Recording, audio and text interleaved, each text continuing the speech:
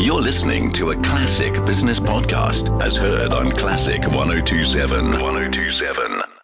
Well, in markets, it was another day. If you look at it at a headline level, we were pretty much flat on the All-Share, 65,551 points. Industrials and financials having a bit of a down day. Resources up 1.3%. But Wall Street's main indices, little change, really tell you all you need to know. The market is just sitting around waiting for Jerome Powell to say something. And I don't know what they think he's going to say that we don't know already. Inflation is perhaps a little more than transitory. Interest rates are going to be rising. So what's all the fuss? Well, if you're in crypto markets, the fuss is that crypto has plunged below $30,000 for the first time this year. And if you're in Bitcoin, you're in the red year to date. Someone stole the president's iPad, as I said. It's all happening. Nick Kunzer, portfolio manager at Salon Private Wealth, has your view. Nick, first 10 babies, now the president's iPad. What did the markets lose today? I was just giggling to myself. Chaos is opportunity, Michael. Chaos all around us. No, there's a lot of noise around, Michael. But you wouldn't say so to look at our screens, and we closed almost, as you said in the intro, on the flat line. There was a little bit of a risk on sort of slant to it, or to the tape, as we used to say. Coming back from the depths of the post. Blues of Jerome Powell speaking after the Fed meeting last Wednesday. We've made all of that back. I'm just looking at the S&P futures as we speak, and we're actually higher than we were. We're about just 1% off the all-time high. But yeah, lots of talking heads coming up, lots of Fed speakers trying to calm the nerves. Is it inflation? Isn't it inflation? Isn't it transitory?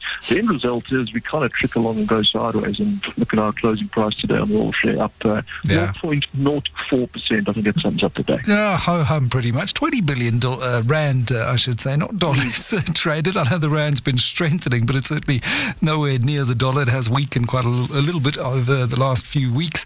And I still scratch my head, because if you look at what's been going on, the money printing, the M1 money supply in the US, everything, all the stimulus that's been thrown at things, if we didn't have a bit of inflation about, then I'd be really worried. So while we are really concerned about inflation ticking up a little higher, I think that's entirely normal. Talk to me about Omnia's results. And it opened out of the doors early morning like the clappers, but then the market chatter on FinTwit and all around was looking through the financials and tucked away a little issue with the tax man.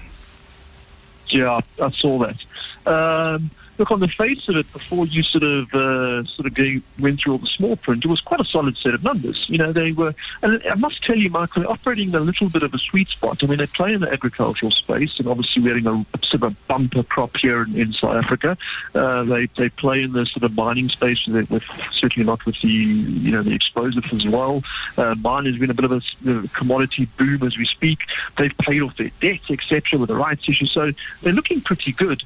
But yeah, there is a little bit of a concern there that they need a few things to settle. And I tried to jump onto the call this afternoon. I didn't get a chance, so I'm not sure what the latest is on that. But there's a little bit of a question mark in what they owe the tax man. I'm going to be chatting to Seelan Gobel-Samy a little bit later about that issue with SARS. And we just, you've got to cast your mind back to the Invictus story. And when there are issues, big issues, I mean, the figure pointed to is like R1 billion.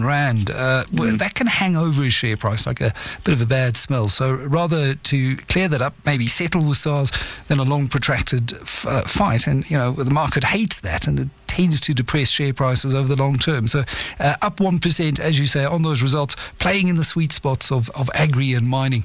Speaking of agri and mining, well, Bitcoin's gone a bit agricultural because of the crackdown on Bitcoin mining in China. And for those who are not aware, the most of the world's mining is done in China. It really dominates this era where the digital and the physical meet, with server rows in various provinces in China as far as the eyes can see here.